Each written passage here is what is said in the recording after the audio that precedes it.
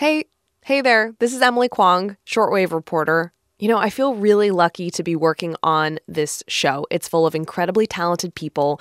We get to interview such a diverse array of scientists doing fascinating, cutting-edge work. It's a scientific take on the news. Where are you ever going to get that anyplace else but NPR? We love making it for you. It brings us so much joy. But in order to keep doing it, we need your help, because this podcast is a product of public radio. So to keep it coming to you each and every weekday, we're asking you to go to donate.npr.org/short to find your local public radio station and give. Even a little bit really helps.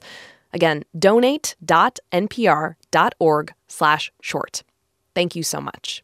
You're listening to Shortwave from NPR. Hey, everybody. Maddie Sofia here with shortwave reporter Emily Kwong. Hey, Maddie. Hey, you. So, Kwong, you've got a story today about the evolution of voicing. That's right. Featuring the voice of this guy, a primatologist. Hi, my name is Adriano Lameira. I'm an assistant professor at the University of Warwick in the UK. Adriano is one of many scientists chipping away at this long-standing idea that humans are the only members of the hominid family, the great apes, to possess what's known as active voicing. Okay, active voicing. Is that like my bossy voice? Not exactly. Here, let me ask you. What would you do if you accidentally burned your hand? Like set it down on the stove? Let out a little yelp? Okay.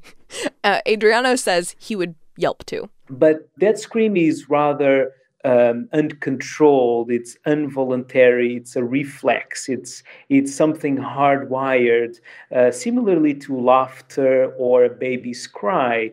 And so in that case, there is voicing, but there's no active voicing. And for decades, it's been thought that only humans demonstrated active voicing among the great apes. So chimpanzees, gorillas, orangutans could not voluntarily control their vocal cords. Got it. That was the theory. But that we, very special humans, could. And that ability evolved fairly recently, like within the last 2 million years. A hot minute in Earth time.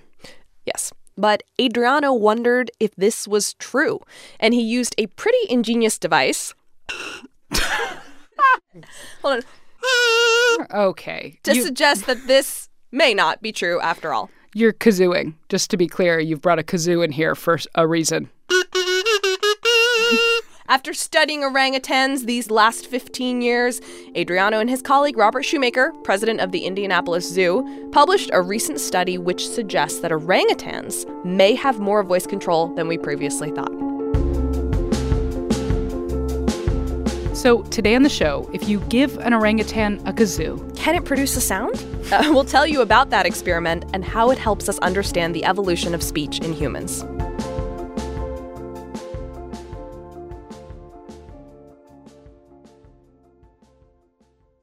All right, Kwong, you know I love experiments. Yes, you do. And this one involves a kazoo? And some orangutans. Okay, so orangutans are like the reddish-colored apes, right? Yes, they're the ones with long arms, too, for their tree-swinging life. They're also very solitary and share 97% of our genes. Wow, evolution. So they're not as closely related to us as chimpanzees or bonobos, before you get too excited, but they're definitely a relation. Like a you get a holiday card relation. I would like to see the Christmas card you write to an orangutan, honestly. But you'd have to postmark it to Southeast Asia because these apes only reside in the rainforests of Sumatra and Borneo. They're endangered, their natural habitat threatened by deforestation and other human activity. Adriano has studied them in the wild, but to isolate active voicing, he had to work with orangutans in captivity. Why is he so interested in active voicing? Well, it's been a polarizing debate within primatology. How much voice control do great apes have? And there's a growing pile of data from chimpanzee researchers especially that great apes do have some voice control. It's not just humans. And Adriano wanted to come up with a diagnostic tool to settle this debate, at least for orangutans. Gotcha. But I imagine something like active voice would be super hard to prove. Oh, yeah. You can't open up an orangutan's mouth and tell it to say ah and see if the vocal cords are moving. It's not going to work like that. You could, theoretically, put the orangutan into an fMRI machine to observe if there's some kind of connection between the motor control area in the brain and the muscles in the larynx. But Doing that sounds very expensive, Yep. logistically complicated, and Adriano says it could be ethically questionable. Although this would be, say, the golden proof, we had to become more innovative to try to circumvent this situation, because otherwise it would be literally impossible and it would remain an unknown. But then, Adriano had a light bulb moment. He realized that a musical instrument could be a way to monitor what's going on with the vocal cords of the orangutans in a non-invasive way. Which is the kazoo. You're getting into it now, Sophia. So, a kazoo, it's a type of membranophone. So whatever oscillating air pressure is coming from your vocal folds, basically your vocal cords, will be mirrored by a thin piece of membrane inside the kazoo. It's a playful instrument in the sense that it's used in parties and by clowns in circus.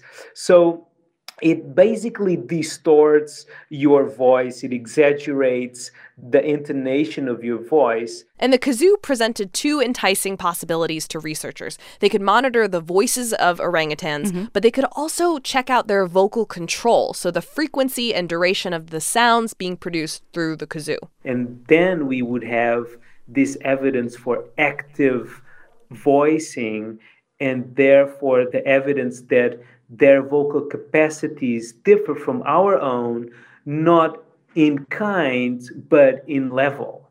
Not in quality, but in quantity. So, to test this hypothesis, here's what they did. Robert and Adriano worked with 6 orangutans at the Indianapolis Zoo. Okay. And 3 of them, Rocky, Nobby, and AZ, can produce, when asked, this novel vocalization. It's like a signature call or sound that they make. So cool. Yeah. And it's something they learned in captivity. And there are 3 other orangutans that don't have this special call. And all 6 of them were given the opportunity to play the kazoo. Okay, so do they, train them how to use the kazoo? Wouldn't that be cool? They don't, actually. It's important that they don't. Initially, all 6 orangutans were allowed to freely investigate the kazoo, which the paper says, quote, inexorably resulted in the destruction of the kazoo. Sometimes you gotta smash a kazoo out there. Right, so they got that out of their system, and the researchers figured out something else.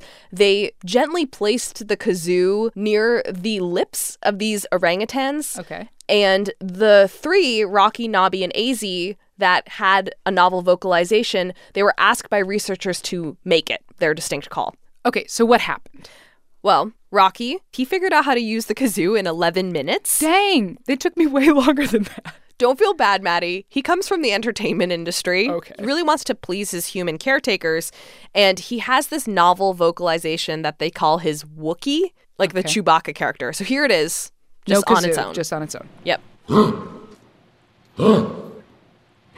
That's the Wookiee sound. Then Rocky was asked to make the same sound, but with the kazoo touching his lips. Is that him playing the kazoo? That is. See? Same sound. Beautiful. And remember, the only way to play the kazoo is to have control over your vocal folds.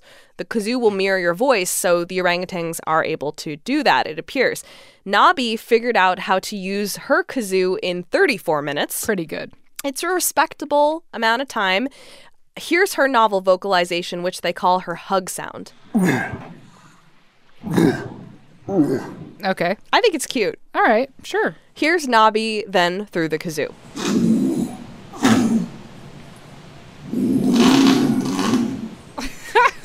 Somehow it sounds more aggressive. She's trying. And what about AZ? AZ struggled to produce his novel vocalization through the kazoo. Respect. Which the paper says involves a fast open-close mouth movement, which isn't really suited for serenading a person with a kazoo anyway. Right. It'd be like that sometimes. Yeah, it's true. So what's interesting, though, is the other 2, Rocky and Nobby, figured out different strategies for using the kazoo and got better at it within the hour. And this suggested to Adriano something important, that the kazoo was an extension of their voice, and by manipulating the kazoo to sound more like themselves, they were demonstrating active voicing. And he recognizes this is a small sample size. Yeah, I mean, that's just 2 out of 3 orangutans, right? Yes. You would definitely want to reproduce these results. Yes. Adriano said he would like to see his study expanded. Perhaps the orangutans can have more time with the kazoos. But for him, the important and telling information is that these two orangutans were able to demonstrate active voicing at all. And to be clear, this is all happening in captivity, right? So he's not necessarily saying they're doing active voicing in the wild. No. In fact, you couldn't really do this study in the wild because those orangutans in those rainforests, they have to be given a really wide berth when you're researching them. You can't go up and put a kazoo in their mouth. Yeah, shouldn't, probably. But this study does open the door for some really interesting questions and some bigger ones, too. Like for Adriano, he thinks that what he's discovered with these zoo orangutans could say something very compelling about the origin of human speech. That the way we speak may have evolved more slowly than we think over the course of, say, 14 million years. And the orangutan is like our long-lost cousin in this shared ability to do active voicing. Long lost by millions of years. Something like that. Of course, it would take a lot more research to identify a linguistic ancestor. Adriano wants to find out, though, because that ancestor is potentially at the root of how you and I are speaking to each other today. When did that ancestor live? How did they communicate? Those are the questions that interest him. We owe a lot to language. Without language, we couldn't keep a society going. We couldn't transmit information or knowledge between generations. So it really what makes us distinct in anything that has ever appeared in the natural world, really. I think you're distinct in the natural world. Emily Kwong. I'm glad I have my vocal cords with which to communicate with you, Maddie Sofia. Every day. Would you like me to play you out? On your new favorite instrument, the kazoo? Absolutely. Yeah, let's do it. Oh, what beautiful kazooing. So you've been listening to Shortwave from NPR. That's Maddie Sofia. I'm Emily Kwong. This episode was produced by Rebecca Ramirez, edited by Viet Le. Plus, Ted Mebane was the engineer for this episode. Thank you, Ted. We'll see you next time.